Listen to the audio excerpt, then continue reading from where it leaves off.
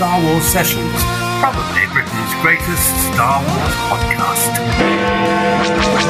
The Star Wars Sessions podcast. Palpatine loves a good Star Wars session. Absolute legends of Star Wars Sessions.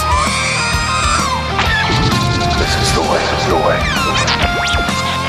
Please welcome your hosts, Matt Hudson and Luke Bly. This is when fun begins. Good morning, afternoon or evening, wherever you are in the galaxy, and welcome to Star Wars Sessions. Come for the Star Wars, stay for the sessions. My name is Matt Hudson, aka Jabba the Hutt, and joining me here, as ever, in the cockpit of the Essex Falcon, he's the greatest Star Wars man, fan and buddy out there.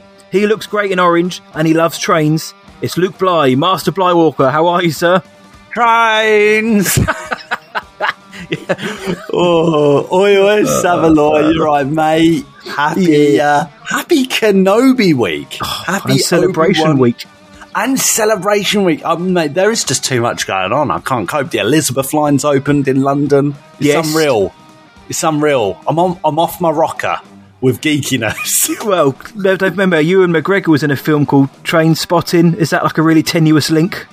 No, it works. Okay. That's what he was doing. That film is actually about him, like waiting for the construction to be finally complete on Crossrail, aka the Elizabeth line. It's taken that long, guys. It's been since the 90s. Any kids listening, don't watch that film to check, though. The sessions didn't send you. Please. No, how are you, sir? Yeah, I'm good, mate. I'm really good, really good. A nice weekend, nice few days up London as well with the missus. Nice. It's been great. It's been a really good, but it's one of those where you can't help but think, next week, Kenobi, few days, He Kenobi. had a great time with his wife, and he's like, yeah, but Obi-Wan but Ewan McGregor, I don't know. Ewan McGregor, he's up there, and he's up there. Yeah, mate. It's just surreal. It is surreal. This is full Kenobi hype season. God. Even during dinner tonight, we put on the Lad Bible YouTube channel. The Hayden Christensen and Ewan McGregor one. We're just watching all these like little tidbits, these little clips and promo stuff. A lot of which is like, what's your favorite pizza? And he's like, pineapple. And he's like, no, I like anchovies and pepperoni. Is he Italian or? That's such a bad Ewan McGregor. It's just in the moment. It's in the moment. I'm just throwing it in. I haven't thought about it enough. I was watching stuff like that as well yesterday. Funnily enough, just like on YouTube, was watching like the Joe Daiyi, the magic stuff, and talking about his mullet and in the Attack of the Clones. And that. I'm so glad we've both been sort of doing the same thing within hours of each other, just checking out all of the huge press machine juggernaut that this show's having. Well, I was saying to the missus earlier, I was like, they are going in on the marketing, which we were told. We were told that months ago, weren't we, Mabel? And we released that as kind of like an exclusive that Disney Lucasfilm now treating this like a film. I don't recall the last Disney Plus series. I think, in fact, this might be the biggest marketing push for a Disney Plus series ever. I think it is close. All of them, including the MCU ones, they've had obviously press junkets and interviews and TV spots, but this feels, like you say, like a movie, like the way the press junkets are presented. For example, the Book of Boba Fett, a lot of this was also down to COVID, let's not forget, but a lot of some of those were done remotely, so you wouldn't necessarily have Ming-Na and Temuera in the same room. Whereas now you've got Ewan and Hayden the same movie. You've got the Obi-Wan Kenobi backdrops, and Moses Ingram is there as well, looking great in all of the interviews with them as well. So they're really, really, really pushing this. And why shouldn't they? They know what they've got, and they know that the fans are going to lap it up. And it's just to get those stragglers who either haven't heard of Obi-Wan or who aren't fully on the train because they think, oh no, the prequel characters, they're gunning for them. Well, do you know what else I've noticed? I'm a massive, massive Stranger Things fan. I'm a massive Stranger Things fan. Stranger Things really anticipated season 4 of this show. We've waited a long time for this. Is airing on Friday too. Netflix and Disney Plus are going to war. These are the streaming wars, man. And I tell you what, mate, I'm not seeing a great deal of Stranger Things buzz. And I'm sure this series will do very, very well because it's Netflix. It's one of their flagship shows. They're going to push it hard once it's out. But mate, compared to what they've been doing with Kenobi, I'm just not seeing like the talk show stuff. I'm just not seeing what they've done for Kenobi. I'm not seeing it. So I don't know. Obviously, they've been dropping articles here and there, and the show has been reviewed by select outlets recently in the last few days, and it's got very decent reviews coming out of it, and people are excited. But yeah, I'm not really seeing the cast interviews or anything like that, and Disney really are pushing the boat with this and their other franchises. It seems in the last 6 to 8 weeks they're really going for it. And dude, you know, we have criticised on this show Lucasfilm's marketing / Disney for the longest time. It never seems to be great, but now for this show, I think they've nailed it. Yeah, it seems like that, mate. It seems like that. And hopefully they continue because the marketing as well, it continues while the show is airing, of course. But Matty Boy, has there been any other Kenobi tidbits recently from the sessions? I think there kind of has, right? Well, I mean, you're talking about marketing. The show's going to get plenty of marketing from us and other fellow creators out there, friends of ours in the Star Wars podcasting universe. However, we do have a massive piece of news to drop in terms of scheduling going into the Kenobi series, and we wanted to drop it now so you all don't come on a Wednesday and think, Where's Lukey Boy? Where's Matty Boy? From whilst these shows are dropping on a Wednesday, the Obi-Wan Kenobi series, we will be dropping the main episode of Star Wars Sessions on a Friday. So starting from June the 3rd, we will be dropping the shows on a Friday. So this coming week, as you're listening now, it's normal day, and Kenobi comes out on Friday.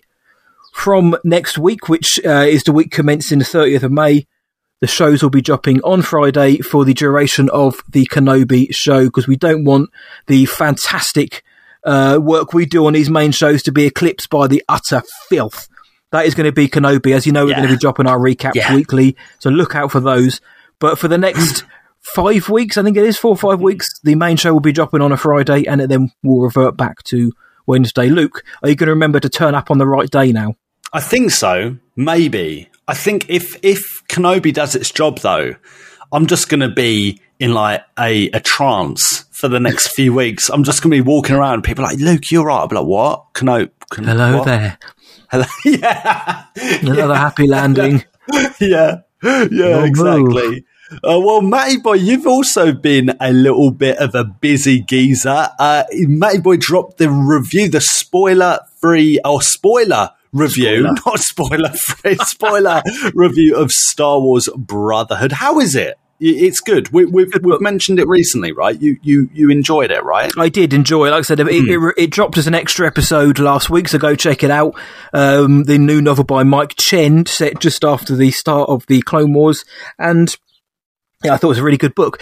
Not without its lulls at certain times, but there were, the name drops that come in there, the callbacks to Attack of the Clones are fantastic, and this lad had a few moments where he smiled a big old Cheshire Cat grin at some of the people that Mike Chen included as kind of minor players or just a name drop. But I was like, there they are. We've waited since 2002 or even in some cases 1999 to hear that name again. And they're back. But no, the story in itself is really good. Doesn't necessarily play into the series, like I said before, that it probably won't do, other than again strengthening the bond of these two characters, Obi-Wan and Anakin, the brothers. So when so each time we watch the Clone Wars or Sith or Obi-Wan Kenobi soon, all of this will kind of combine together. But yeah, good book. Good job, Mike Chen. Go check it out on the Star Wars Sessions podcast feed. Good job. Carrying on being busy. The last call for those in and around Essex or who fancy flying into Southend for a day.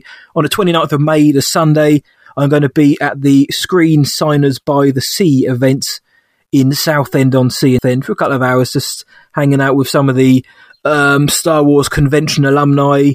And I know 1 or 2 of you guys are coming along as well. So if you happen to be in the area or you want to meet some cast members of Star Wars, and you want to buy me a donut, then yeah, about lunchtime, Sunday, come hit me up. My boy loves a donut. I love a donut. Too much. We both do. We are donut fans. But, I mean, I've been a busy boy, mate, but it's all for the name of the sessions. However, we do have one more piece of news breaking out of Sessions HQ, don't we, mate? Yes, and it's a huge shout out to our latest patrons, Stacey Stanley and Mario Aguela, who have both joined at the Hello There tier. Appropriate. Welcome to the Sessions Sickheads, Stacey and Mario. There's loads of content there, and I'm sure you're already getting stuck into the podcasts, to the Journal of Luke Blywalker, to Jibber Jabber with Jabba the Hutt, and all the other filth that goes along with that. There is going to be another watch along coming soon. Keep your eyes on Patreon. Stay tuned for that. It's coming. And also, we did drop recently on socials that there is a slight $10 tier amendment. So go over there and look at that. Spoiler, there's going to be a Star Wars quiz and it's going to be sick. I'm beyond excited for this. And we're going to publish it like a podcast. Honestly, I'm ridiculously excited for this. And creatively, it just feels like the right thing. It feels like really juicy, you know? So, man, I'm buzzing for that. Patreon.com/Star Wars Sessions. You guys can sign up for as little as $2 a month and you're getting a mad amount of content on there. So, please consider that if you can. And if not, if you're listening on something like Spotify or Apple Podcasts, please just give us a good review. And we will be more than happy to accept that kind of support. And if you don't want to support us, then fine. Then shut up. Do one. Clear off. Yeah, no. We welcome all, even those who are a bit lazy and don't want to leave us a review. But because we know you're listening, we know there are lots of you that are listening who don't do reviews. We see ya. Exactly. Yeah, what that guy said, basically, I'm not going to go through all it again because what Luke said is it. Stacey, Mario, honestly, thanks guys for signing up. We hope you love what we're putting out, and we've got so much filth coming on Patreon this month and going forward as usual that we know you're going to enjoy it. So thank you so much for signing up at that tier and supporting the show. Now, it feels like we're all newsed out, my man. All the news of the galaxy is gone, but that's only what's emanating from Sessions HQ. Oh no, because I can hear the sounds of Big Ben Kenobi in the background, which you and we know only means one thing, big boy. It must mean, matey boy, it must mean it's a galactic news round.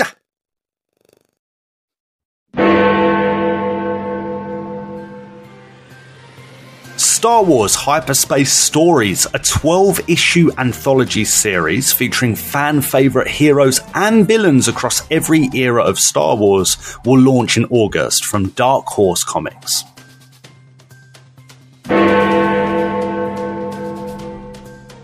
And Colin Cantwell, the artist who designed many of the spacecraft in the Star Wars films, including the X-Wing, TIE Fighter, Star Destroyer and Death Star, has sadly passed away at the age of 90.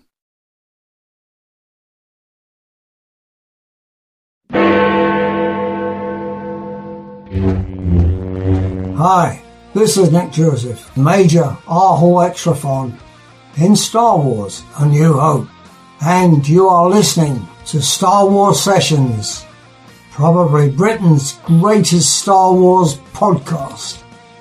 May the Force be with you. Kenobi. Oh, Lukey boy's been saying it. It's Kenobi week, and what better way to celebrate Kenobi week than, well, talking about Obi-Wan Kenobi. We're here now. Before we find out even more about the galaxy's greatest mullet wearer, we thought we'd kind of look back at the adventures, the journey of Obi-Wan Kenobi from Padawan to Force Ghost, you know, where he's been mainly through the films and obviously the animated series as well. And then at the end, you know, what might we get? How will Kenobi change all of this? It's going to get very confusing calling the series Kenobi whilst we're talking about Kenobi. But mate, all I care about is Kenobi. Well, I mean, it wasn't going to be called anything else, was it? It wasn't going to be called anything else, but we figured it'd be a real interesting discussion to sit down and just chat like the history of Kenobi, looking at Obi-Wan through the eras, through the years, Phantom Menace, all the way to the rise of Skywalker. A lot of people kind of forget Obi-Wan's kind of connection to the sequels, but it's there. It's definitely there. And of course, you know, we're getting a series this week, real soon. So there's that as well. It's all part of the hype fest. We love the hype. But pre-Phantom Menace, mate boy, what do you know about Obi-Wan pre-Phantom Menace? Well, I bet he was a bit of a ladies' man. That's all I can think about. You know, you look at the way he says hello there. But we don't know an awful lot. We know that he was. George Lucas said he was born on the planet of Stu-Jon, named after Jon Stewart, and George Lucas came up with that on the Jon Stewart show there, and then he's like, "Oh, just Stu-Jon," and that was it. They've just run with it. No, we've never seen this planet in any Legends book or canon, but they're just running with Stu-Jon. So. That's where he was born. Yeah, they just Stu-Jon. That's what they're going with until they change it. Can't they do. Stu-Jon. Yep. Yeah, that's literally how it was. But we haven't seen too much. We had the Master and Apprentice novel from Claudia Gray, which was 7 years prior to the Phantom Menace. Great book. And in terms of Kenobi, there he's still headstrong. He's trying very hard to appease and impress his master Qui-Gon Jinn. He's going out of his way to impress Qui-Gon, and along the way make some mistakes, and obviously has to learn from those. And we are going to get a new book called Padawan by Kirsten White, comes out on July 26th, which actually goes back further, about 10 years before A New Hope. So we're going to be seeing even younger Obi-Wan, and maybe we'll see the first meeting between him and Dexter Jettster in that. So we don't know too much about Obi pre-Phantom Menace, other than he was a bit cheeky, he was a bit naughty at times, and he didn't quite understand why Qui-Gon Jinn was the way he was in terms of authority and the council, which is interesting given how his story goes throughout of his own personal journey through Star Wars. But yeah, pre-Phantom Menace, not an awful lot is known about our boy Obi-Wan, mate. No, not at all. And I suppose really it's that Obi-Wan is so intrinsic to the Skywalker saga that ultimately his story is the Skywalker saga, isn't it? It's so heavily linked to that the kind of before and after, not that there is a lot of after, but you know, like the before, you arguably it's not that important, is it? And that's why I think this Kenobi series is going to be a banger, is because Obi-Wan is such a cornerstone of this story, of this family. And really, when you think about it, Mabel, we've not had any sort of expanded content like this yet. Do you know what I mean? Like, and by expanding content, you know, I'm including like Rogue One, Solo, Mandalorian, Book of Boba Fett, you know, probably the closest one that is so intrinsically linked to the Skywalker sagas, maybe Rogue One, but that is more because it sets off a chain of events that includes the Skywalkers. This is just directly to do with them, isn't it? You know, and so I'm looking forward to kind of chatting about Kenobi through the lens of the Skywalker saga, but also the opposite, you know, without that lens. So looking forward to it, mate. Phantom Menace to Attack of the Clones. What was Kenobi like? Apart from being, you know, the ideal man. There should just be like a magazine cover somewhere. The ideal man. Like Ideal Home magazine, but Ideal Man. And it's just Ewan McGregor, a different shot of Obi-Wan. Not even Ewan McGregor, Obi-Wan. I have a bad feeling about this. That's good news. If they find us, they will crush us, grind us into tiny pieces, and blast us into oblivion. Oh, yes. Hello. You must be very proud. You were right about one thing, Master. The negotiations were short. Oh, don't worry. That's why I'm here. Good job.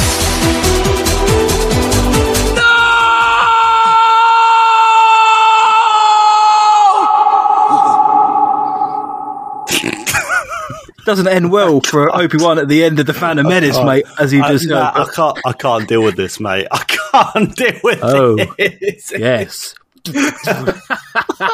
Like, that is Obi between episodes 1 and 2, like in his 20s going on to his 30s, derising Padawan, becoming a Jedi Knight, losing his master, and training the Chosen One. So we first meet him, and in the Phantom Menace with Qui-Gon on the ship, and he's already sort of being schooled by his master. Keep your focus in the here and now, basically, is Qui-Gon saying to him. But throughout the Phantom Menace, Obi-Wan is he's a bit of a jerk at times to people he meets. Yeah. To Jar Jar, and also to Anakin. Why do I sense we've picked up another pathetic life form?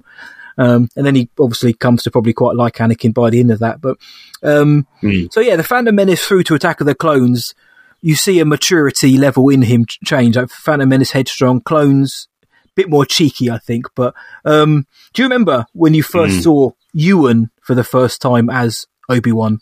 Oh, yeah. I thought he was just like an absolute leg end. I was like, oh my, and that would have been Devon, Phantom Menace, I just associate the, like the plastic lightsabers that came out for Phantom Menace, the ones that would like you'd whip them out on,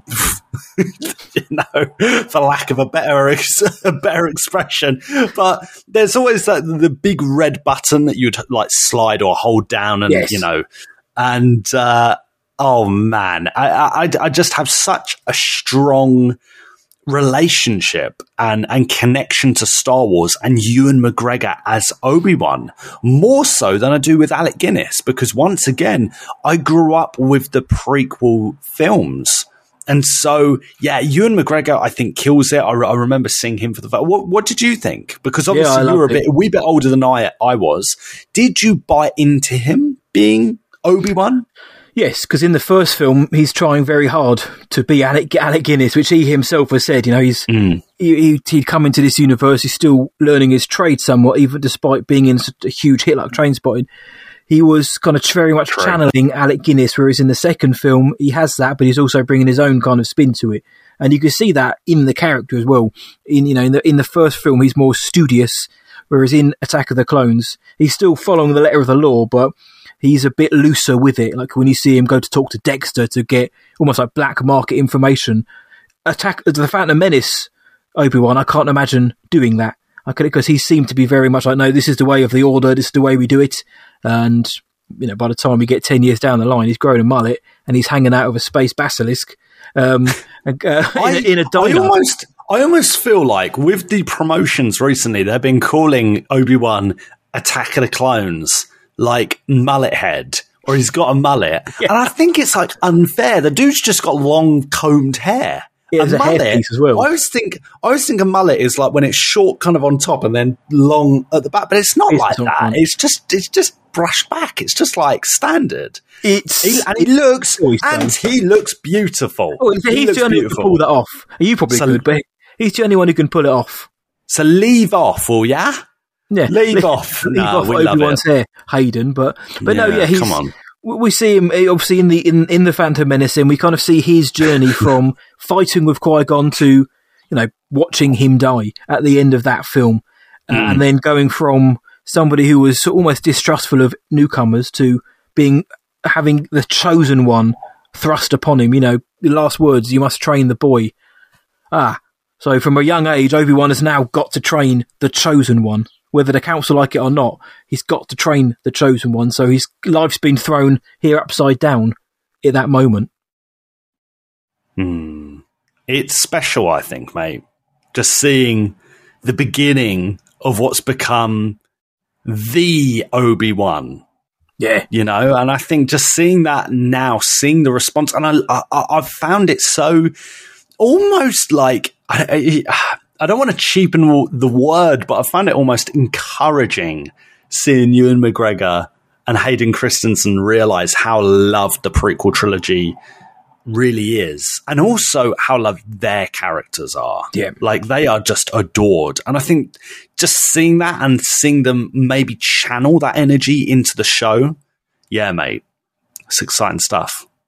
Yeah, no. Well, it had to start somewhere. This is where our boys... I can't wait. And I'm looking forward to seeing how this Kenobi, when we see him, if we can see kind of hints of his clones Kenobi, of his Phantom Menace, are we going to see any kind of, physical or behavioural callbacks to that one, or are we going to see a totally changed Obi-Wan? And that's what I love, because in the first 2 films you can see a change in the character, right, which I think is, for all of George Lucas's directorial flaws and script flaws, Ewan did what he could with it, and you can see that there is a change. There's a time gap, and he's changed as a character probably because of having to work with Annie, little Annie.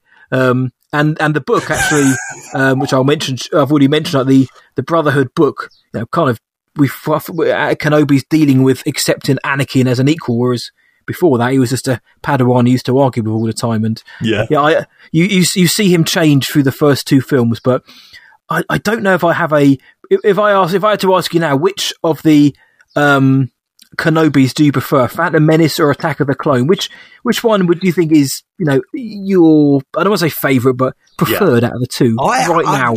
No, honestly, I think Attack of the Clones, because I think Ewan is so much more comfortable in the role. I just think the hair. The hair. I'm just thinking of like his encounters with Django on Kamino, and we get the that's good news and good job. We get so, but even away from kind of like the prequel memes, I think Ewan, he's just doing his job properly. And that's not to say he was doing it wrongly in Phantom Menace, but I really, really love him. Really love him in Attack of the Clones. I think it just resonates as well. He has more to do. There's a wee bit more action, and I think he's really growing into that master role, And I think maybe we just all associate Obi-Wan Kenobi with that kind of master, that elder sort of character, and I think he just grows into that more in Attack of the Clones. What about you, mate? Because I love him in both. But what are you saying? If you had to pick one, probably Clones as well. But I can't help but smile when I think of the Phantom Menace Obi with his short hair and his little Padawan braid. I know. Then in the next film, obviously, his little rat tail's all grown out in the next film. But I think in the second film, in Clones, the character gets more to do. He's more trusted by the council. He's sent to Kamino to investigate. He's sent or takes himself to Kamino to investigate this Dart and who's trying to assassinate the senator, Amidala. And, we get to see more of his kind of, I would say diplomatic kind of ways as he's beefiness. His beefiness. We're trying to, his kind of, the character's basically being trusted to sort this out, and he's having to try and deal with, these Kaminoans we've never met, and also Jango Fett, who's clearly up to something nefarious, naughty, at Kamino, and it ends up in a fist fight. So I just love how we go from that kind of upstart in the first one to hanging out with Dex in a diner, having a fist fight with a bounty hunter on Kamino, getting caught in Geonosis, having Dooku basically say to him, "Oh, by the way, the Sith Lord, he's behind everything," and he's basically "No, he's not." And then by the end, the Clone Wars have started. So within 10 years, he's got to train the Chosen One, and the Clone Wars has begun. So he's got to become a master, a general, and a soldier, all in the space of 10 years. And yet, he kind of does it. Hello there. Another happy landing. Sith Lords are our speciality. You were the Chosen One! Your move. Don't try it! You've met Satine. You know I once harbored feelings for her. It's over, Anakin! I have the high ground! Oh no, I'm enjoying this far too much. Should I leave you two alone? I don't think so. Had you said the word, I would have left the Jedi Order. You were my brother, Anakin! I loved you! Love you.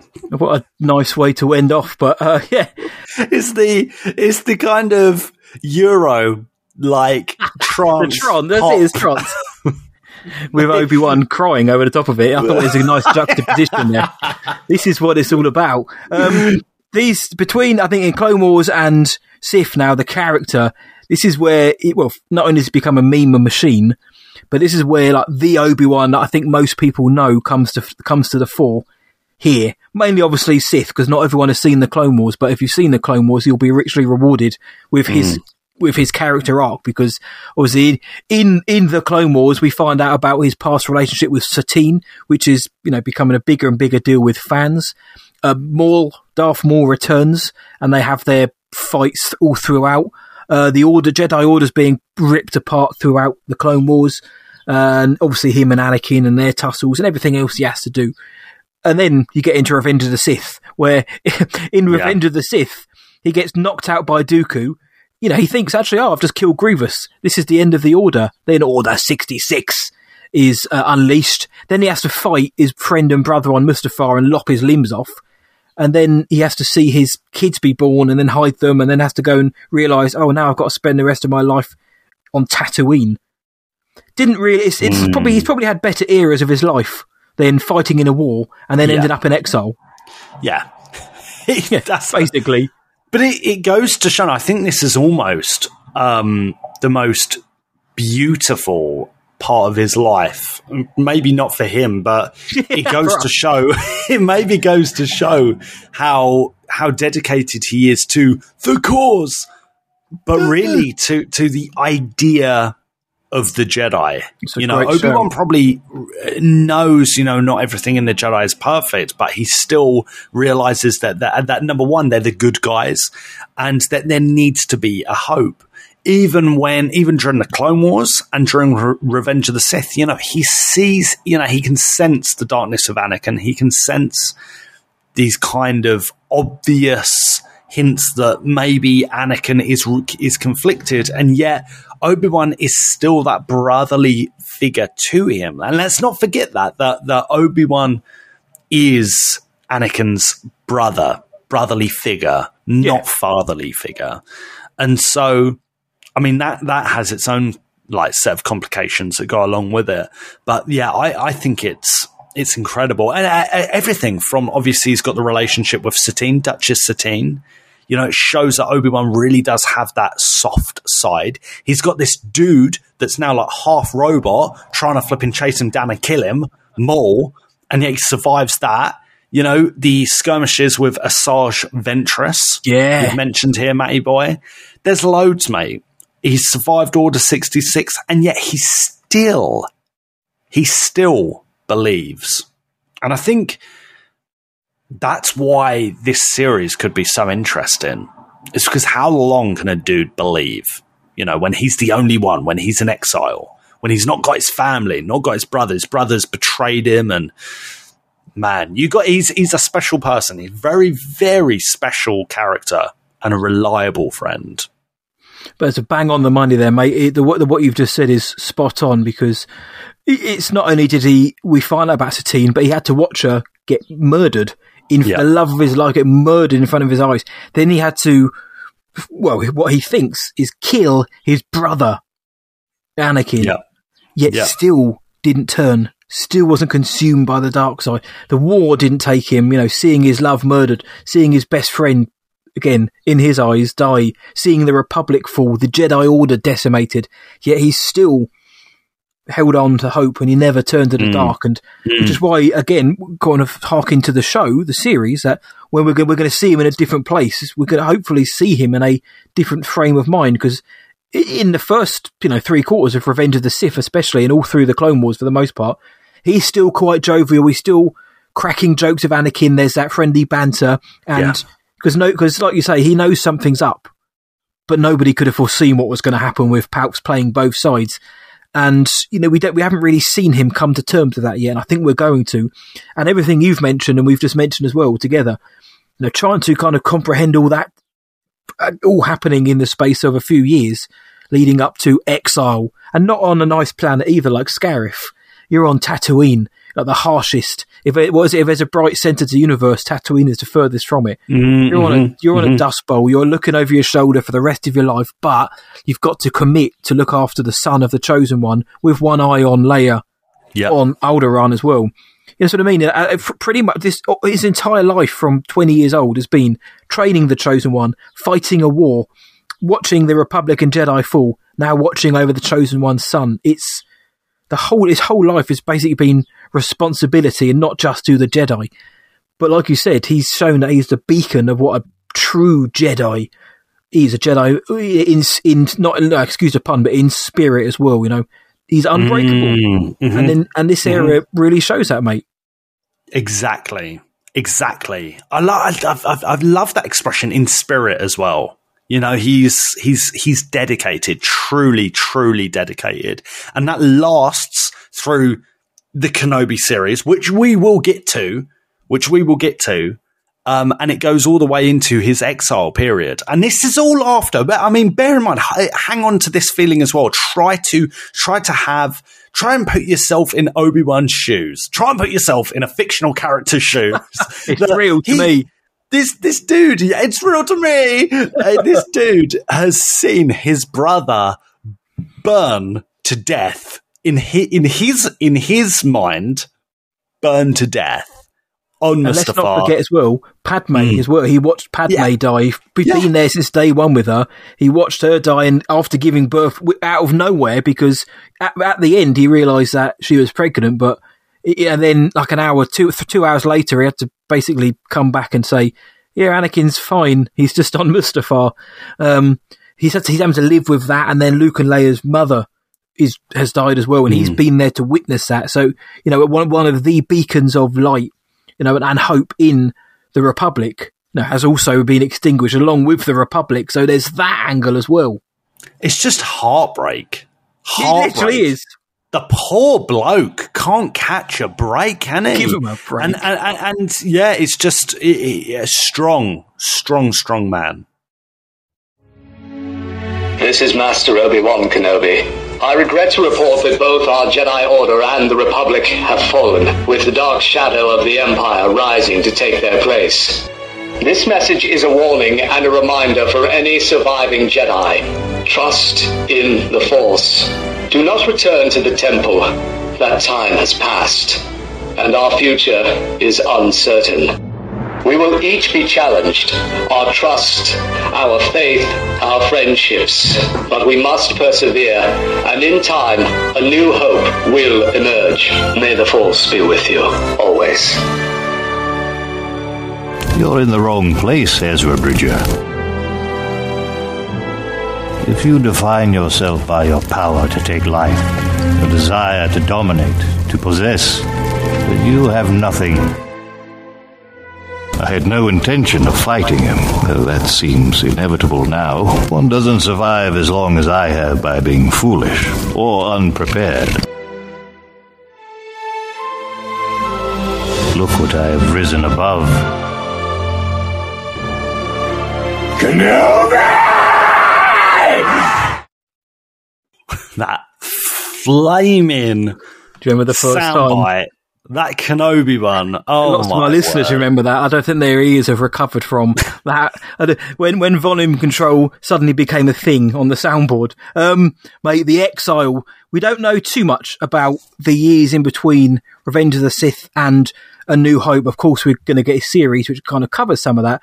What we do know is that he wrote a journal for Luke, which he got in the Marvel Comics, in which he kind of described a lot of what he was getting up to at the time, which mostly kind of involved keeping the peace on Tatooine, like foiling the Jabba's moist attacks, saving Tusken Raider kids, and fighting Chrysanthemum, this massive Wookiee.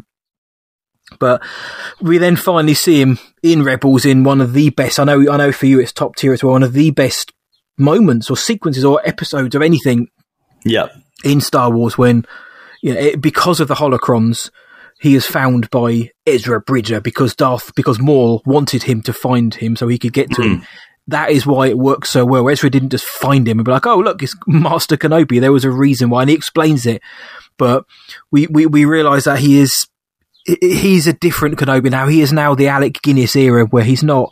He even says, "I didn't want to fight him, but it looks like that's inevitable." He's not there for the violence anymore. Like a Jedi doesn't use the Force for attack, only defense.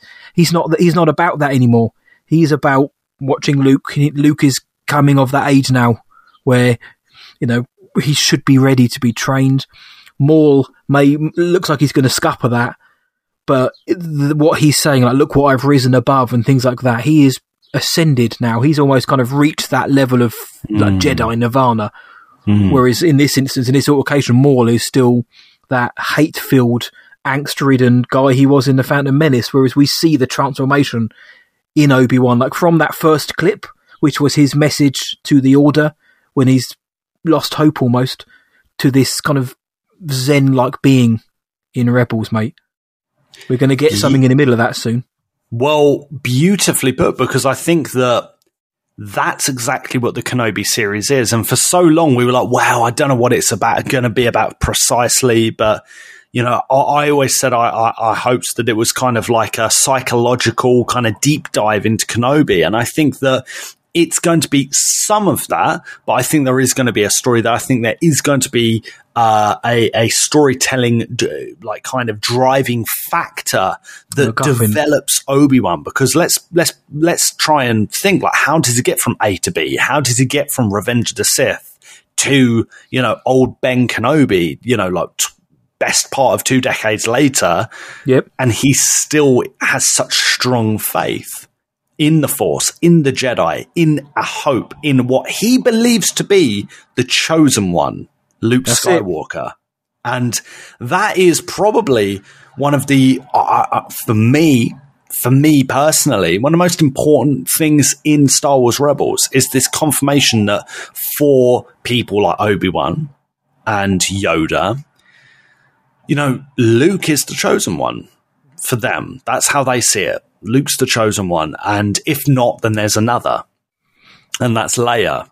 And man, I think that we're in exciting territory, because I think that's what the Kenobi series is going to do. How does man go from, you know, being like, oh well, look, everyone stay away from the temple, go into hiding, blah blah blah blah blah, to, you know, is he the chosen one? He is. He is. Yeah. He will fire avenge us. Fire. And that is a banging point, mate, because, you know, Obi-Wan doesn't want to fight Maul. He doesn't care about Maul in the grand scheme of things anymore. That ain't his concern. Maul is all about Kenobi. You know, Obi-Wan, slish, slash, slosh, loves a bit of nosh. Maul is dead. Yeah. But he's risen above. Exactly. Look what he's risen above. And the fact that when he delivers that fatal blow to Maul, he cradles him in his arms as he dies, similar to how he did with Satine and Qui-Gon as well. And there is no malice or hate there. He's, you know, he will avenge us. Maul passes, he closes his eyes, and according to the stories, he did put him on a funeral pyre, so he isn't coming back. So he gave him an actual send-off. He didn't just leave him there, he gave him a send-off. But also, I think that was also the story way of saying that's it, by the way. He didn't just leave him for the Womp Rats to have a nibble. He didn't feed him to EOP. Hey, EOP, come over here, mate. You're looking quite hungry there, EOP. Would you like some more ribs? Would you like that, or would you like a burrito? A burrito? Yeah. No. And EOP's like, I'm all about that more. But that is the brilliant point, mate. That, you know, to him, you know, he's seen what happened to Anakin. Luke is the chosen one. And I love the discussion that brought in the fandom as well, where, of course, the first time you hear that, you think, wow, are they changing the prophecy? But no, just to that particular character in universe, Luke is the chosen one. As that message we've just heard said, he says, you know, a new hope will rise. You know, basically just be patient. And to him, a new hope is Luke Skywalker. Hello there. Luke! Run, Luke, run! Don't give in to hate. That leads to the dark side. The Force is what gives the Jedi his power. You can't win, Darth. That's no moon. These aren't the droids you're looking for. You will go to the Dagobah system. Move along. I was wrong. You must learn the ways of the Force. This is a dangerous time for you. So what I told you was true, from a certain point of view. You were our only hope. I'm getting too old for this sort of thing. Remember, the Force will be with you, always. If you strike me down, I shall become more powerful than you can possibly imagine. Mate, A New Hope. Through the OT now, Sir Alec Guinness, for whatever he may think of the character or the fame levels that it brought him, he was very, very good, and he brought a respectability to a film which at the time had none when it was being made. Star Wars was, even within the cast and crew like we've mentioned, but having Oscar-winning Sir Alec Guinness, thespian, on set, and he's the blueprint. Obviously everything Ewan did, and James Arnold Taylor and in the Clone Wars and that, and Stephen Stanton in Rebels, was built from Sir Alec Guinness and his stoic, yet still got that kind of like cheeky glint in his eye iteration of Obi-Wan Kenobi. And as you've just heard there, it's a very Obi-Wan's he goes through a character arc in the OT as well. Like in episode 4, he's cheeky, but he knows what he's got to do at the end when he faces it. He knows what he has to do. But then he kind of turns into, right, you got to train. You're our only hope. Yeah, well, if you won't kill your dad, nobody will. Oh, what are we going to do now? To accepting it at the end and being there, having a forced party on Endor. He kind of has his own kind of journey throughout as well. And OT Obi, mate. Obviously, you mentioned Alec Guinness and your connection with him compared to you, and et cetera. But what are you thinking about OT Obi compared to where he's been? Does it all connect up nicely to the OT? I think so. I think it does, because he's fixated on who he believes is the chosen one, which only kind of supports that Rebels episode. Twin Sons. It only just reinforces that, and it shows us that for Obi-Wan, this is the only way. This is the only way, and that's why it is the Skywalker saga, because Luke sees beyond that. And Anakin still has that good in him. There is still Anakin in Darth Vader, is maybe the better way to put it. But again, you can't have all of that without Obi-Wan. You still need that loyal, strong figure for Luke for any of this to happen. And I think you're just seeing an Obi-Wan that is just ridiculously mature. To have the faith that he has to be, struck down by Vader. When you think about it, it's like, man, the dude just like stood there and took it and just disappeared instantly because he had faith. Yeah, he didn't do that and know like, oh yeah, I'm definitely going to survive this. I'm definitely going to be able to. He probably, I hope this works. Yeah. There isn't that. It's kind of, oh no. In his heart, 100%, he believes this is the way. You're right. Yeah. For lack of a better expression. So this is the way. This is the way. And just seeing him at the end, mate, with Hayden Christensen, yes, with Anakin Skywalker at the end of Return of the Jedi, overlooking Luke. Oh, it's so beautiful. It's so gorgeous. I adore it. One of my favourite moments in all of Star Wars. No, and I know you love that film. And when we first meet Obi-Wan, he's crazy old Ben. That crazy old guy who lives in the Dune Sea out there. That's how we're, as an audience, are introduced to him. And then we first see him like waving his arms like a loony, going really nonsensically, just screaming at this boy. But it works. And then throughout, we see that he's cunning. He wants to train Luke as a Jedi like his father, but he's cunning. These aren't the joys you're looking for. Move along. And this skill that comes out of nowhere when he lops your boy Ponda Baba's arm off.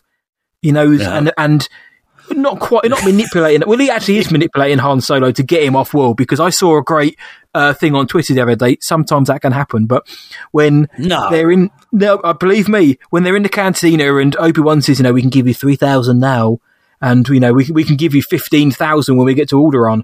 Basically, they were like, he's basically saying when they got to Alderaan, they were just going to drop a 15 grand bill at Bail Organa's feet and say, "Pay the man," and walk off. I was like, I never actually thought about it like that.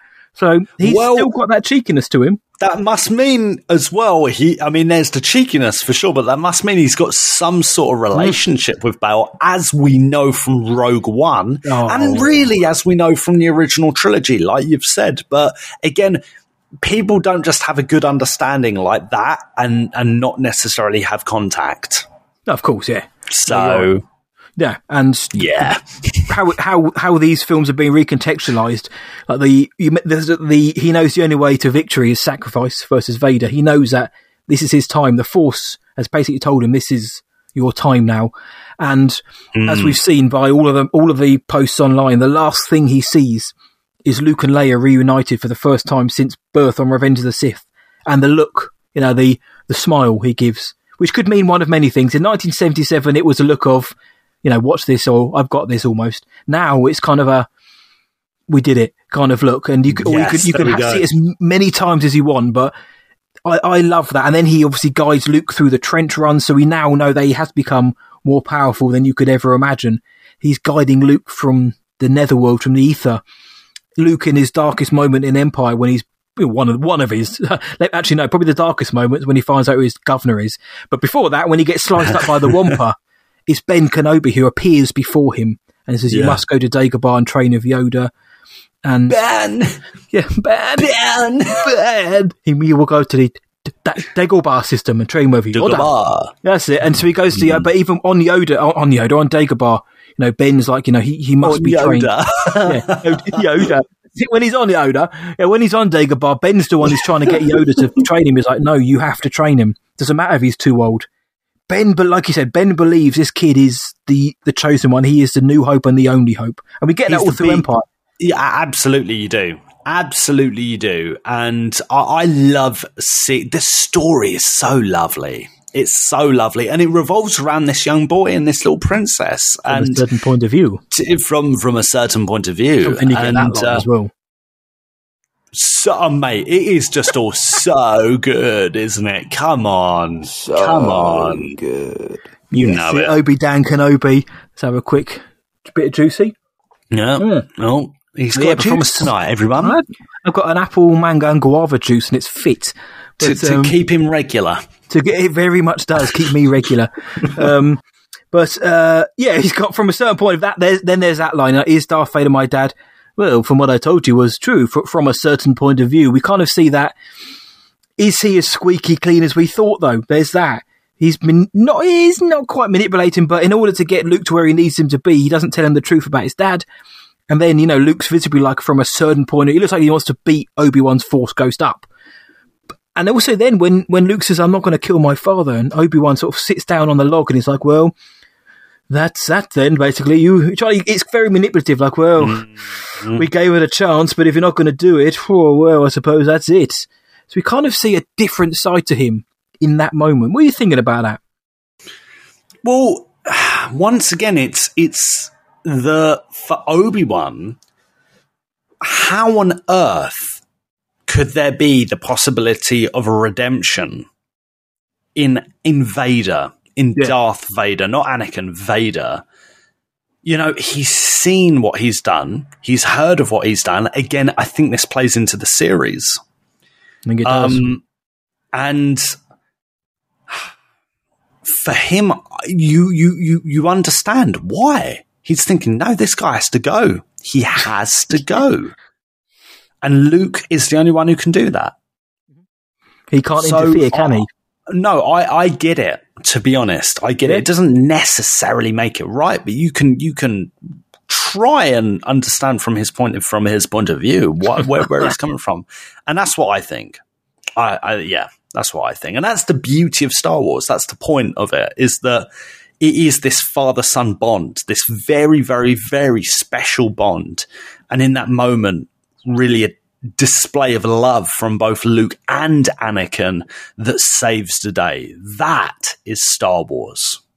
Yeah, spot on, mate. The only person who could ever get through to him was his son. Obviously, Padme is no longer. She's, her passing, partly at Vader's hand, is part of the catalyst also for him turning to the dark side. Palpatine's manipulation of him.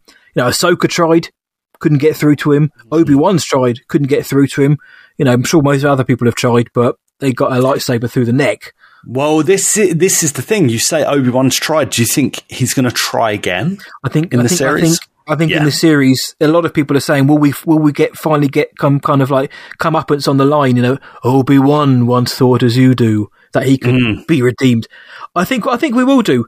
I think they'll fight, and at some point he's going to be like, mate, come on, remember, or something along those lines. He won't say that, like, remember, but I think there is going to be some kind of need for coercion, similar to in Rebels, but obviously in a much bigger sense when Ahsoka's looking at him and saying, like, basically, come on, son, come on, mate, and he's like, then you'll die and all this kind of stuff.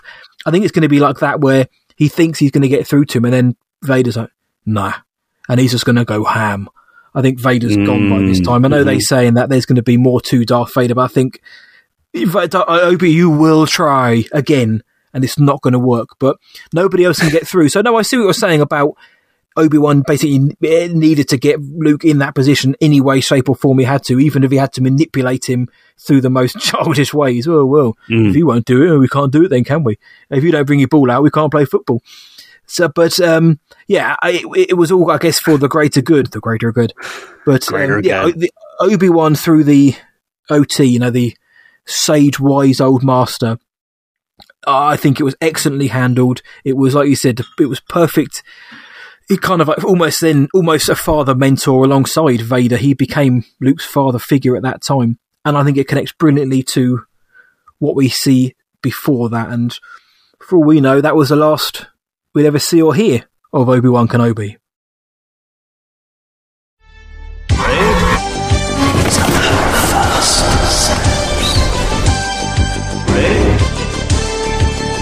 These are your final steps, Rey. Rise and take them.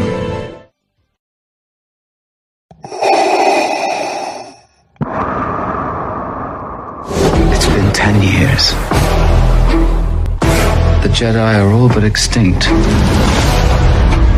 Stay hidden, or we will not survive. They're coming.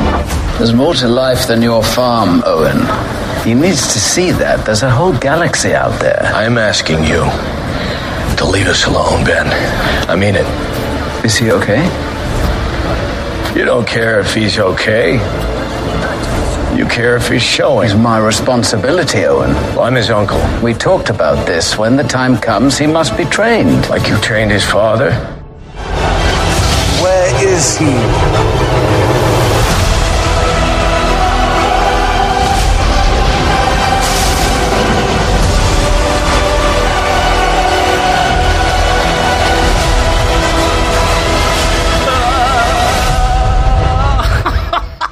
Oh, mate, that music gets me pumped every time I hear it. The old hairs on the arm and the neck go mental. Battle of the Heroes, recontextualized into this new modern epic piece of music.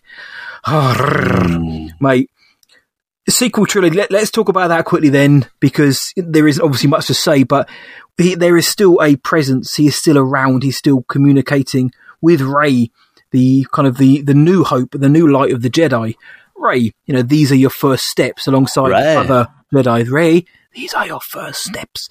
And then we think, oh, that was nice. And then in Tross, when we hear all of the Jedi of the past, some of them, the greatest hits, who's who, we hear them again calling to Rey, telling her to rise and saying, these are your final steps. Rise and take them. So even long since his passing, he still has the power to influence what happens in the real world, and he was there, watching, monitoring Rey and what was happening with the balance of the Force, even throughout the sequel trilogy. Yeah. He's prevalent because he's so important, because he is a cornerstone to this story. He's so he's for better and sometimes worse, I suppose, from a certain point of view. He really is related to the Skywalkers. He's like Uncle Ben crazy old Uncle Ben, the guy that you got to invite to the barbecue. Some of the people are like, oh, here he is. He's the nutter in the corner, yeah. But for some people, he's the favourite. He is the Uncle Ben, and everyone loves him. Yeah. And I loved that appearance of Obi-Wan in Force Awakens and Rise of Skywalker.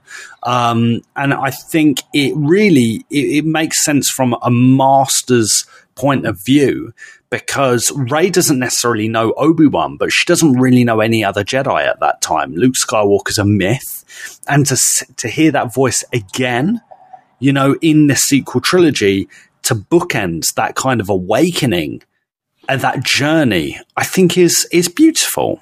I think it's really nice, and I think it makes sense because it couldn't have really been anyone else. Because Kenobi is so invested in the Skywalkers. He is this elderly figure in that family. So, yeah, man, beautiful, beautiful stuff. And then hearing that Kenobi footage at the end there, mate. Oh, my word. Filthy. And in the sequels, it is Alec Guinness. They clipped some audio of Alec Guinness saying, Rey from Afraid, as people know, and also Ewan McGregor. So we had, for the first time ever, from a certain point of view, we had both Obi-Wans, like live action Obi-Wans together in audio form in these films. And, Obi-Wan Kenobi himself he's been in every single Star Wars film, except The Last Jedi, though R2-D2, the hologram, when Leia says, help me Obi-Wan, you're my only hope.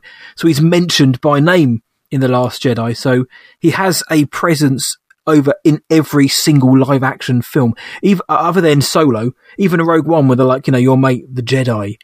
We know they mean Obi-Wan Kenobi. So Kenobi's been mentioned in all of them, apart from Solo, but that's obvious because that's a different story whatsoever compared to the Skywalkers, and you don't need Obi-Wan showing up in that. But yeah, I think it's lovely bringing them back for the sequels, and like you say, being there amongst the wisest of the Jedi, helping essentially Luke and Leia's Padawan or trainer, apprentice, Rey, in her awakening and in her final steps to defeating the darkness. So I think that was a great touch. And what's getting me more excited, like you said then, is when we get the series, some of these things that we've seen in the prequels, some of these things we've lived with in the OT, and by all accounts, Jedi Fallen Order and Rebels as well, are going to take on new meaning with this series.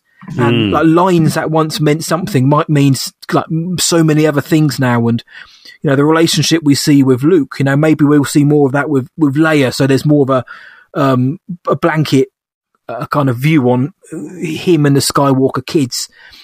Mate, we're days away now from expanding it. Everything we've just said is just already tells us of an amazingly written character and amazingly performed character. But there's still more to come. And before we kind of wrap and talk and mention the Kenobi series in finale, do you ever think we're going to hear or see Obi-Wan again post TROS? In some kind of, like, whether it's audio or Force, because we don't know what's happening post TROS. We don't have any idea. But do you think that will be his last canonical appearance in the timeline? Live action, I do. Live action, I think this is it. This is it. And however, canonical, I think your only other bet, something that I can't help but think of, is maybe the Fallen Order series, the Jedi series, in a video game. Ahsoka, Other maybe? than that, would you say? Ahsoka, you think any chance of turning up in that? Well, yeah, there is Ahsoka. No, I don't want cameo of the weekend to keep trotting them out. No, I don't think so with Ahsoka, because again, that is post Return of the Jedi, isn't it? Yeah. And Obi-Wan really isn't. I think you're more likely to see a kind of an Anakin cameo in Ahsoka. Yeah, that's what I think. So. But it's just unreal. It's crazy to think, and the more. When we do a show like this, when we deep dive into a character like Kenobi, you do realize how actually there is room for a series here. There is room for a story to develop that. I think really what we mentioned earlier, that kind of that fall in Revenge of the Sith, all the way to that kind of hope, that that real faith, that concrete faith in the Jedi Order, in the light side of the Force. By A New Hope, there is a journey there. There is going to be, I think, probably a call to adventure for Obi-Wan to really test his faith. And I think that's this Disney Plus series. I think that is the Obi-Wan Kenobi series. That's what I think, mate, boy. I think you're right, mate. I think you're right. If you had to pick one right now, your favourite iteration, your favourite version of Obi-Wan Kenobi across all formats, what would you pick? Again, this can change. We can be fluid with this, but right now. Right now, I mean, it's because I've grown up with him. It's Ewan McGregor. There he is, man. Ewan McGregor. It's Ewan McGregor, prequel trilogy. That's it. It holds such a special place in my heart. What about you, mate? Are you going to surprise me here? I don't think I am. I love Revenge of the Sith Ewan specific. I think I really, really like Revenge of the Sith Ewan because of where the character is as well as Ewan's performance. Yeah. But I'm so excited to sit down and watch A New Hope again when we do the commentary for Patreon. I can't watch it until then because I want to revisit Sir Alec again because what he brings to that character is just wonderful. So special. I'm kind of torn between Sir Alec in A New Hope and Ewan in Revenge of the Sith. So at any given day it could change. Right now I probably lean towards Sith Ewan, but tomorrow I might think, actually, you know what?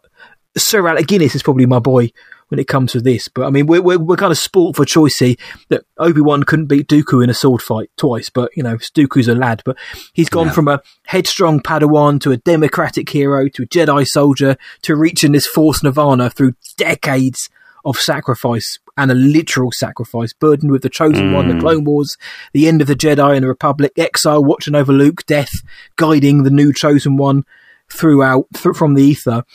The guy's had a history. He's one of the most important members in galactic history, people in galactic history. But we're only a few days away, mate, from having a few more chapters. And how exciting is that? It's wonderful, man. It is wonderful. I am so excited for it. But like with anything in Star Wars, mate, like with anything, it does come down to the execution. Yeah. It's there. And listen, I'm sure this is going to be filth. And I'm so excited. And I'm just hoping that Deborah Chow, and I think they will. I think Deborah Chow, all the guys over at Lucasfilm, there's a reason this has taken so long to finally get on our screens. They knew this needed to be right because it is so important to the overall story. Matty boy. It could be crap, but I don't think it will be. I don't think it will be. Matty boy, this is where the fun begins. Ending it with an Anakin quote. Is that right? Another happy landing, hopefully, next week. We'll see. Who knows? Hey, what's up? It's Taylor Gray, aka Ezra Bridger, and you're listening to Star Wars Sessions, probably Britain's greatest Star Wars podcast. I hope you enjoy the show. You're in the wrong place, Ezra Bridger, because we're going for a pint. Now clear off. We've pulled the Essex Falcon outside of our favourite dusty drinking hole, the Bantina. The only question that remains, Luke, is, shall we? Let's do it.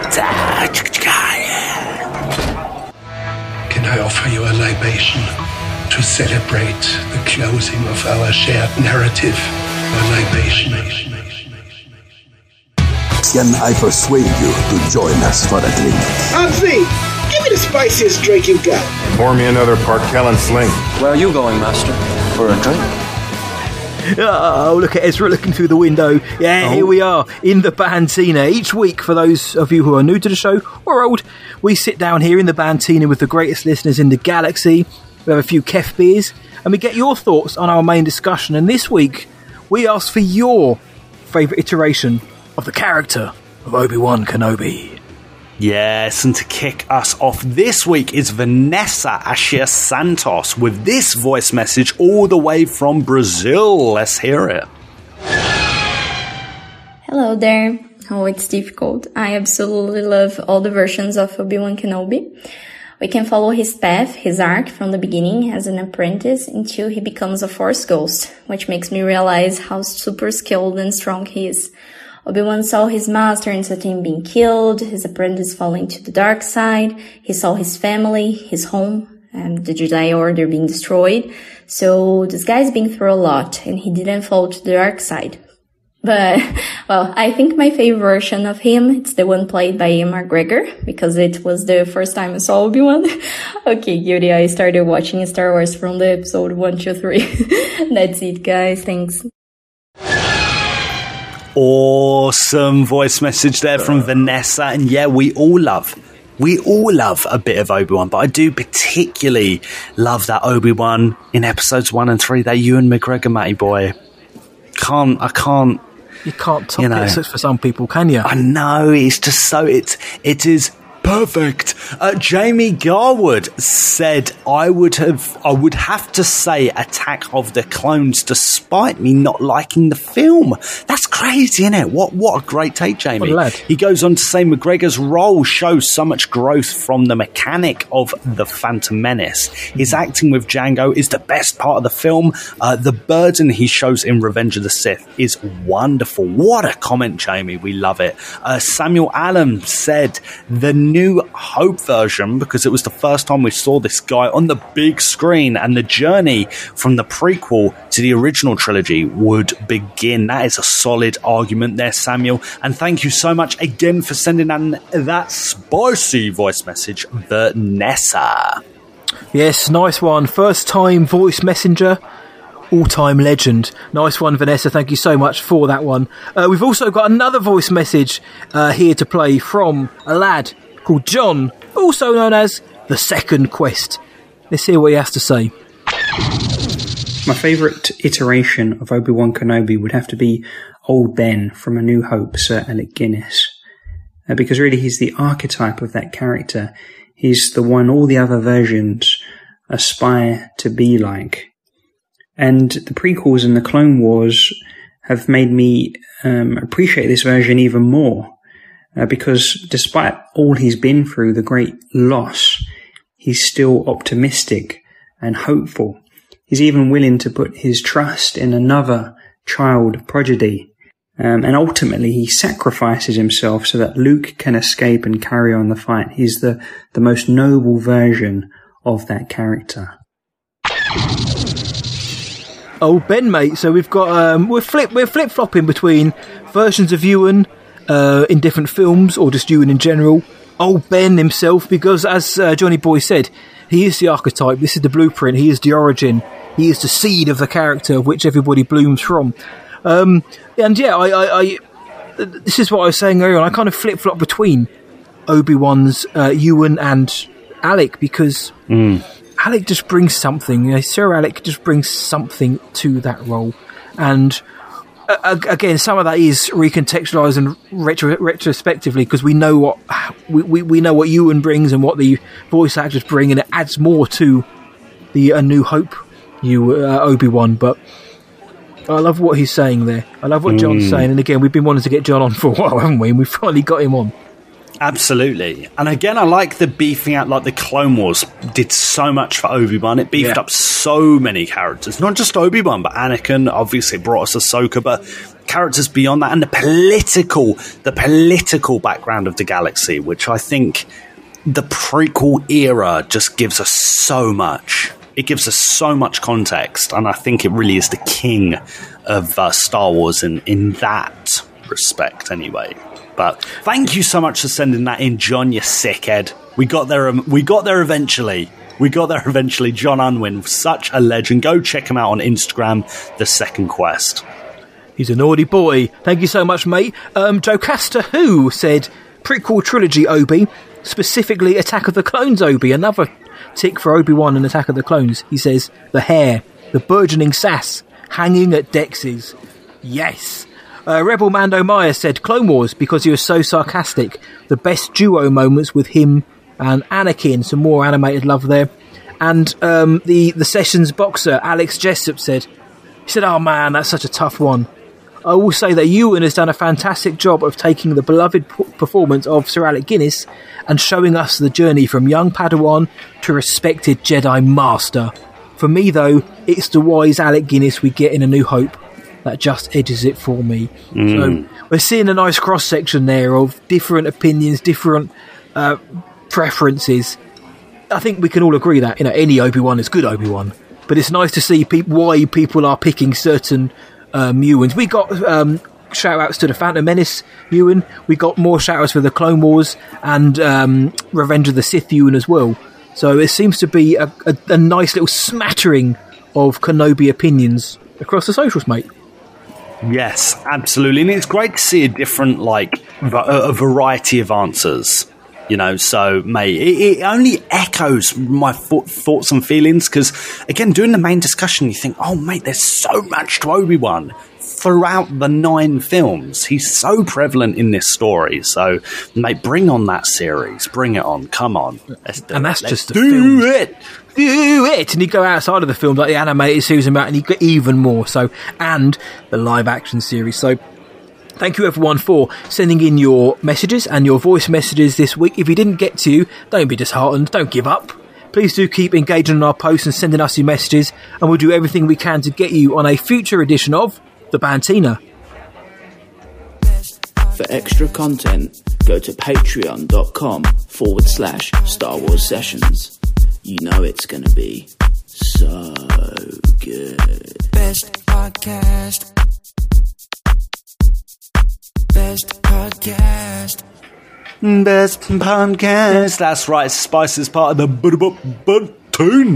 It's the Patreon questions section. And to kick us off this week is Alex Jessup. Watch out, guys. If you have a grandmother or a grandfather, there's a good chance he's going to hit them right round the face.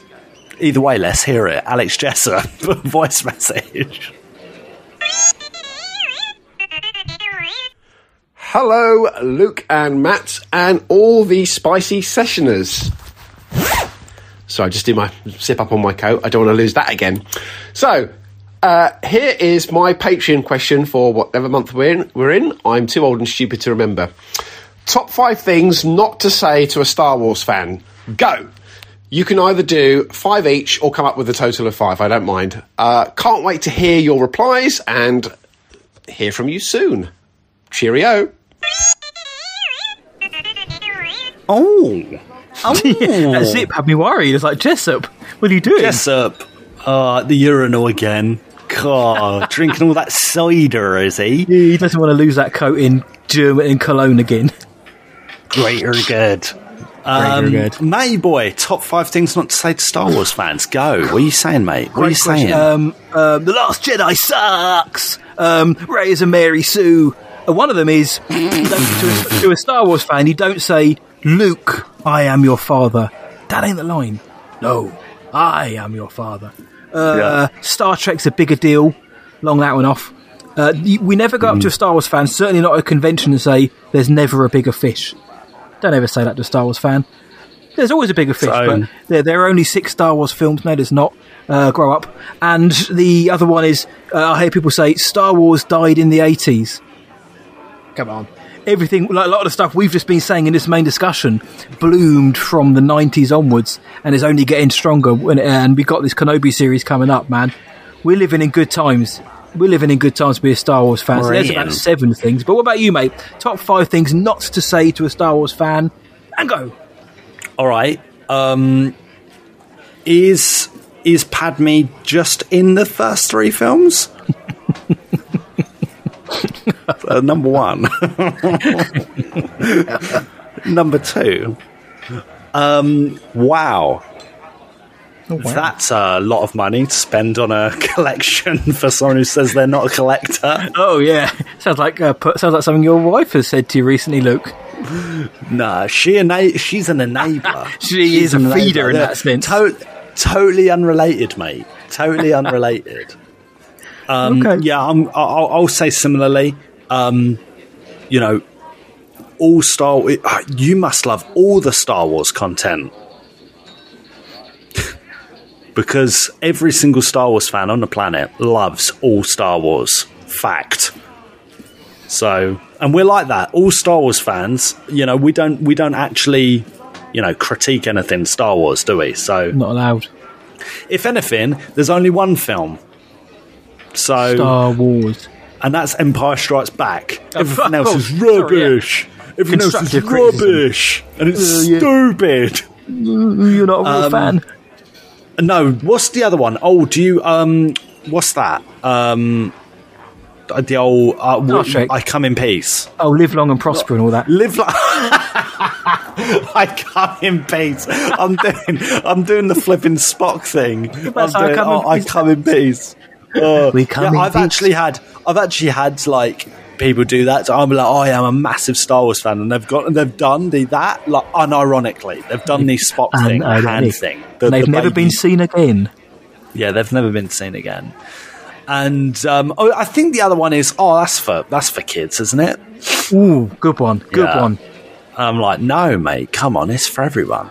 All of it is, yes. So half of those were ironic, half of those were not ironic. So. Yeah, some of mine were. Most of them are. You'll always find a bit of truth in legends. So, that's about 14 things you wouldn't tell a Star Wars fan. Jessup, what are yours? Everyone listening, what are 5 things that you wouldn't tell a Star Wars fan? We'd love to hear. You can make them as fun, serious, or bonkers as you like, but do let us know what you'd give us, what you'd not say, to a Star Wars fan, and what you'd give us. Jessup, mate, wonderful question as ever. Keep your coat safe. Next up, we have Scott Fisher, Essex Scott. He says, along with Star Wars, I rather enjoy Family Guy. Why I bring this up is I do love the 3 episodes Family Guy did of the original trilogy of Star Wars. Don't know if you guys do as well. My question, however, is would you like to see Family Guy repeat what they did for the OT, but for the prequels and the sequels as well? And which Family Guy characters would you have in the needed Star Wars roles? Essex Scott loves a cider. Luke, have you seen the Family Guy trilogy? Did you like it? Would you like to see more? Yes and yes. Simply put, Scotty boy, I think it's a really good take on Star Wars. I think there is room for it to happen, especially because Family Guy, American Dad, all that kind of Fox cartoon content is under the Disney umbrella anyway.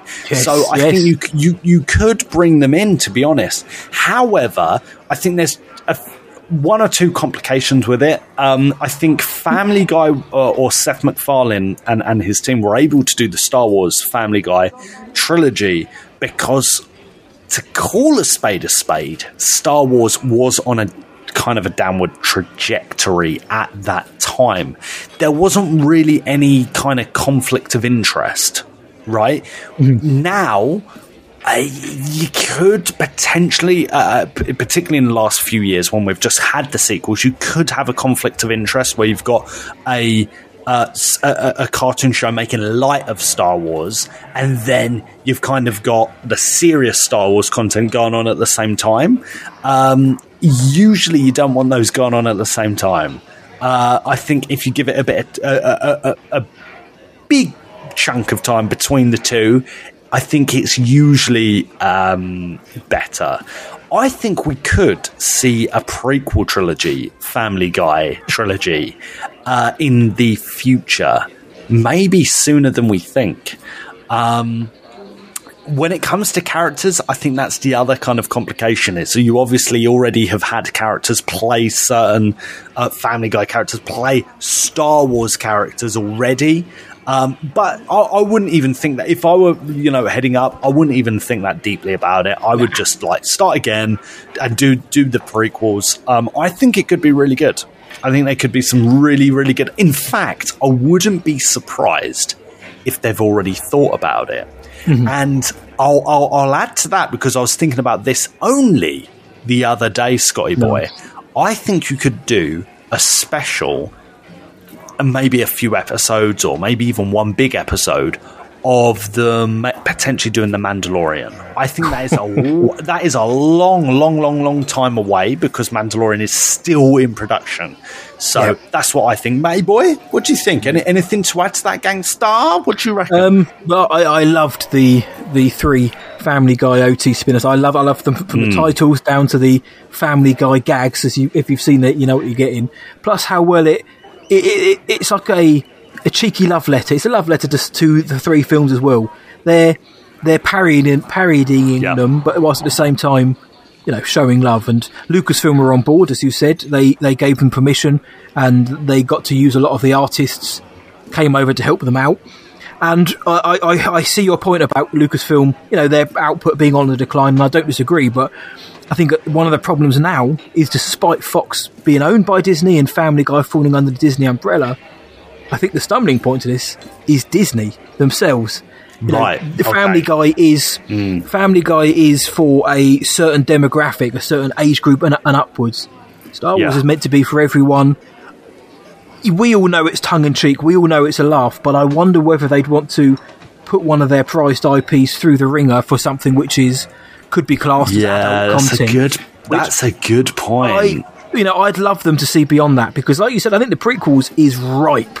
That is right. Can you imagine you'd have Chris Griffin would be Anakin, you'd have that weird creepy old guy as Palpatine, Peter would be Obi-Wan, Brian is Yoda, Lois is Padme, and Meg could be, I don't know, Evan Piel, that kind of like troll-looking Jedi on the council.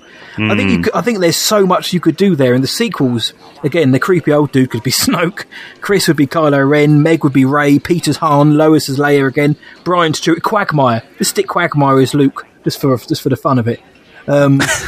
It's why not? Now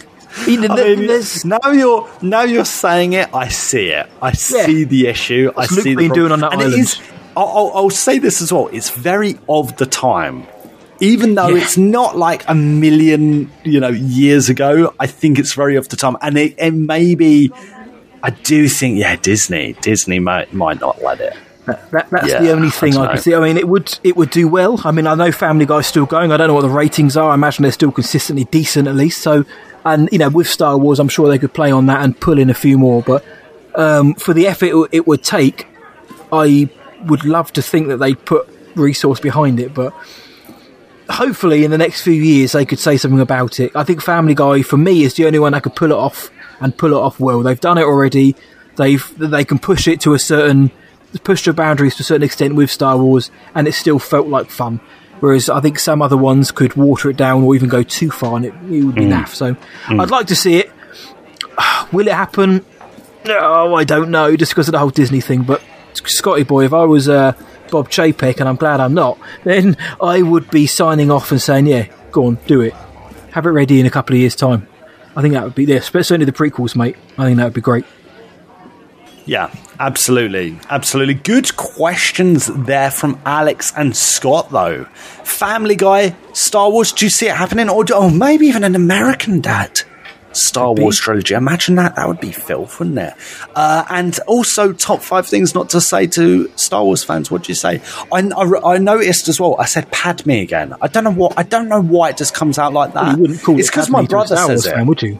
My brother says Padme, not Padme. But he says it on purpose. He's like, Padme.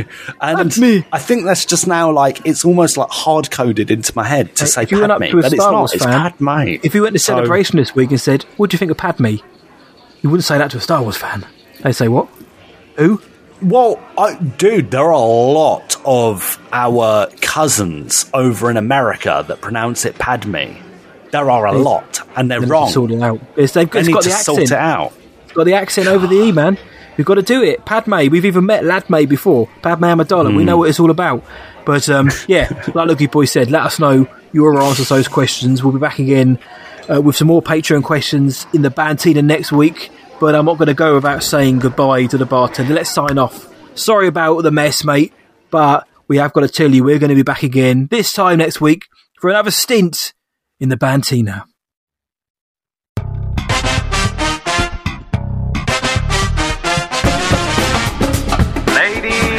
And gentlemen, it's the Star Wars Sessions game!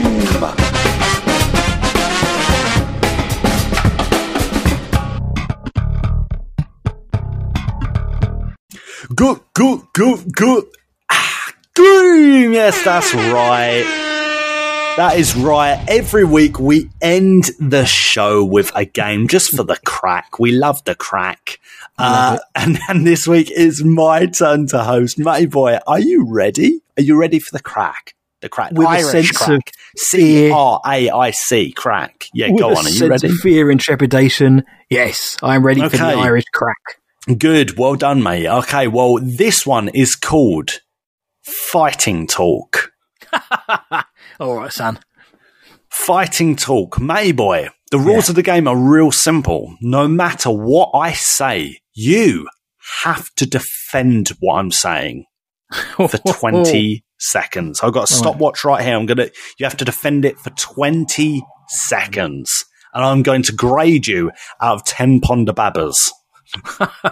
Right. Oh, here we go. Got to get my. If you smashed it, it's 10 Ponderbabbers out of 10. Okay, you get it? I think I'm ready, mate. So I'm going to say a statement, and even if Matey Boy doesn't agree with it, he has to defend it. That's the game. Are you ready for Fighting Talk, Matey Boy? I'm ready. Gloves on. Okay, Matey Boy, let's play the music and let's get stuck in. Get that thinking hat on, because, buddy, your first statement that you got to defend for 20 seconds is this. The sequels are the worst Star Wars trilogy. With the sequels, they're not planned out. You could tell from the start.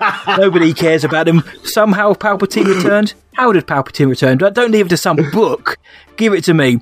Finn was really, really pushed to start with in the marketing. Couldn't even be bothered to flesh his character out in the end of it. So Poe, I don't know what to do with Poe. We'll just have him a flyboy. Nothing really much. Oh, we're going. That's it. Very, really. Let the hate flow through you. Matey Boy, it sounds to me like you could have gone on for longer. What are you talking about, mate? Oh, I love the sequels, but, you got to sometimes get it out there, haven't you? Do you know what I'm going to give you? For the 9 sequels, I'm going to give you 9 Ponderbabbers out of 10 Ponderbabbers. Very, very, very good. Thank you, mate. Solid, brother. Right, okay. Are you ready for the next statement that you got to defend for 20 seconds? Let me reset the timer here. Yes. Okay, ready. so 20 seconds are about to be clocked on. Right. The current books and comics in the expanded content aren't really canon. Go. They release all these shows and they can't even be bothered to realise what Cobb Vamp's story is. I mean, what is the point? They should throw the damn... If they can't even think to look in chapter 17 of a book, just the comics are 20 pages usually. Have a look in that. They're worthless. They're useless. They're not going to be worth any money. They haven't got the staying power of the EU. You don't see billboards about them anywhere. They're not bringing anything to the table, mate. I don't see billboards. Let the hate flow through you. Yeah, you know it's good when there's a billboard, guys. You know it's good when there's a billboard. Okay, billboard. I don't know if you're ready for the next one, mate. Okay, I don't know if I am. I don't know if you're ready. I think it is. I hate you. I don't think I'm ready. I don't think our listeners are ready. But it was mentioned. It was mentioned in our Patreon section of the show. Bidabum-bum. Are you ready for the next statement you got to defend for 20 seconds? No. You're doing very, very well, by the way. Because you were so accurate in that last one, I think I'm going to give you 10 Ponderbabbers out of 10 Ponderbabbers for that. I'm having a lot of fun. Right, okay, yeah. I've got the timer here, 0000. 20 seconds. This is the last one. This is the last one for tonight. I'm sure we're going to play this again. Are you ready, May boy? Yep. Okay, defend for 20 seconds that Rey is a Mary Sue. I mean, she's not. I couldn't fly anything. How? Because you did some simulations. Big whoop. Wait till you actually get in a starship and have to fight. Wait till you get in the trench run. That's what real flying is. Oh, you can fight a couple of Sith Lords. Great. You can take on Snoke and not die. How? Just because you're a Palpatine, apparently. I just think the way they writ it was poor. I just think it was, it was really lame, really limp character. I don't care who she's played by. Oh, I just think what the time is. Once again, you've gone over. You're nearly 30 seconds, mate. It looks like my guy's already got, deep down, he's already got like 1,000,001 other reasons. I've been waiting for this moment. I thought the question was going to be, Rey isn't the English Rose. And that's why I said, if it's what I think it is, I don't like you because I can't. That's in defence. Rey is an English Rose. Go. Yeah. Recently in BBC News, we've discovered that Daisy Ridley is in fact Taiwanese. BBC Star Wars Sessions co-host Luke Bly has gone missing. That game was Rosegate. Hashtag Rosegate on Twitter. Just my mugshot in black and white looking really menacing. No, that was a fantastic game. That was a lot of fun. Fighting talk, mate. We'll bring that one back again. Love it. So that is actually inspired by an old Radio 5 Live kind of sports game. I remember. So we love that. We love that. Well done, matey boy. I'm going to I'm going to give you a 10 Ponderbav. Was that 10 Ponderbav there, mate? So you've pretty much got full marks there, man. Well done, mate. That was cracking. I'm formulating things to ask you in the next few weeks. Like, what can I have you defend or argue against? This is going to be great. This could be a recurring thing. Good job, in the words of Obi-Wan. Good job. Fight and talk. We love it. I was thinking, like, maybe do an over and under for Obi-Wan Kenobi, but I was like, nah, let's introduce Fight and Talk. Let's do that. Let's get in the filth. We're so close to the series now, mate. We'll find out in hours almost. I know. It's within 48 hours now. Some people, just think, some people will be watching this like the day Obi-Wan Kenobi comes out, and they're like, I'm at work. I got a bit in the office. And it's like, I've got to wait till I get home. Nah. Listen, guys, I get that. I get that. So if you're one of those guys, drop us a message on socials and be like, guys, you've helped me through the day, and you've only gone and made fun of us, made fun of me, waiting for Kenobi. So when you do drop us a line, do beware, because our spoiler recap will drop on Friday during the afternoon UK time. So just beware that will be dropping on Friday. I guess it's the time to say it.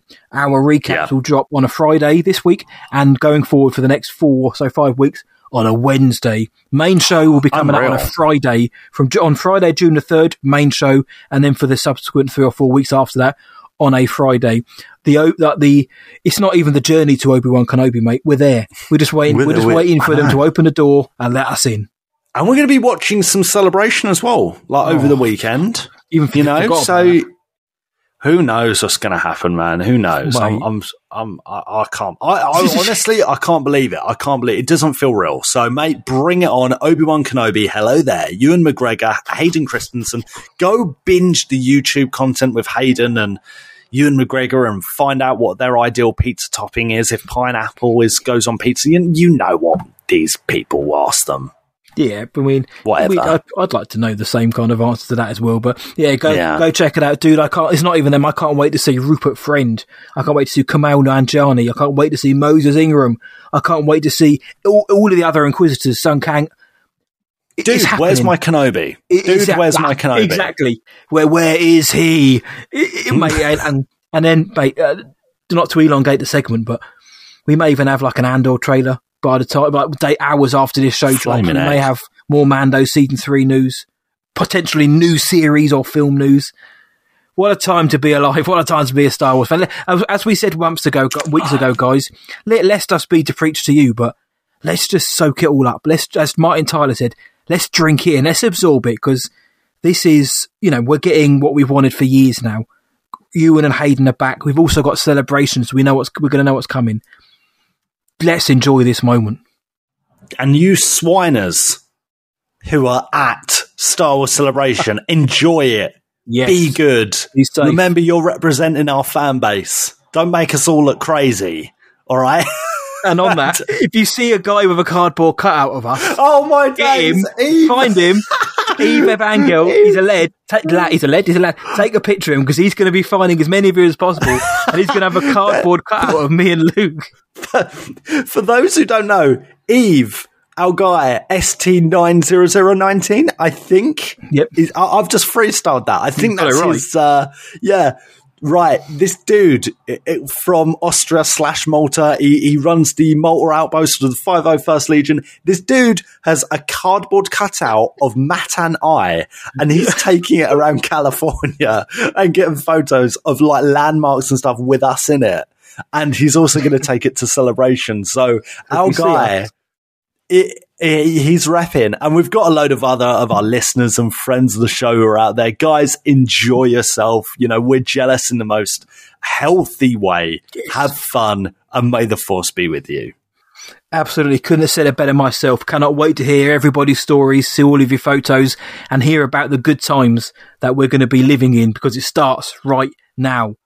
But that is also the end of this show. So let the good times begin whilst the sad times start, because we are going. But my man, there's fun doesn't ever end there. The fun doesn't end there. No one's ever really gone.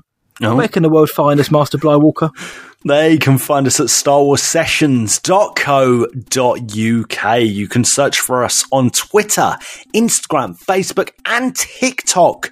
Anywhere on social media, pretty much. Just search Star Wars Sessions and we will be there. Drop us a voice note. We love a voice note. Drop us a message. We love a message to our email. Hello there at starwarsessions.co.uk. And don't forget about that Patreon, guys. Patreon.com/Star Wars Sessions, and get included on all the filth that's going on there. Because right now, if you're not on the Patreon, you're missing out. You're missing out. That's it. We've got some filthy stuff coming, and the Lanyap winners received their stuff over the last month as well, so you get a couple of Lanyaps as well. Hope no one's listening from Patreon. But if you want to support our show for free, you can do, as Luke said up top, by leaving us a 5-star rating or review on your podcast provider of choice, which now includes Spotify. 5 stars helps the show grow, it introduces new listeners, and it's another way to hear from more of you guys each and every week. And please tell all your Star Wars friends about us. Tell your mum. Tell your nan. Tell your dad. I've done that out of order than what I usually do. Tell your mates. Tell your cats. Tell your Ewok. Go tell Moses Inns. Tell your cousin. The more the merrier. The Kessel spicier. Yeah, boy. Tell Ezra Bridger he's in the wrong place. But this is the podcast you're looking for. So until next time, from me, see ya. And from Luke, may the force be with you always. Luke. Brezra Ilja. What about this? Bakobi? Kobe Bun Wenobi. Yeah. Wenobi. Yeah. Or Kenobi. Kenoki. Yeah, Kenobi. Oh, let's revisit that. May the force be. Let's long it off. Come on. Let's have it. Enjoy, guys.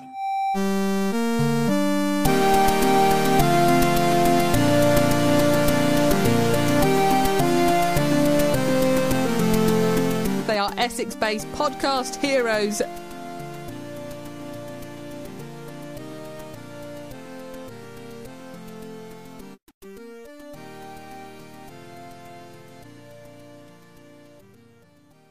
You seem a little on edge. What?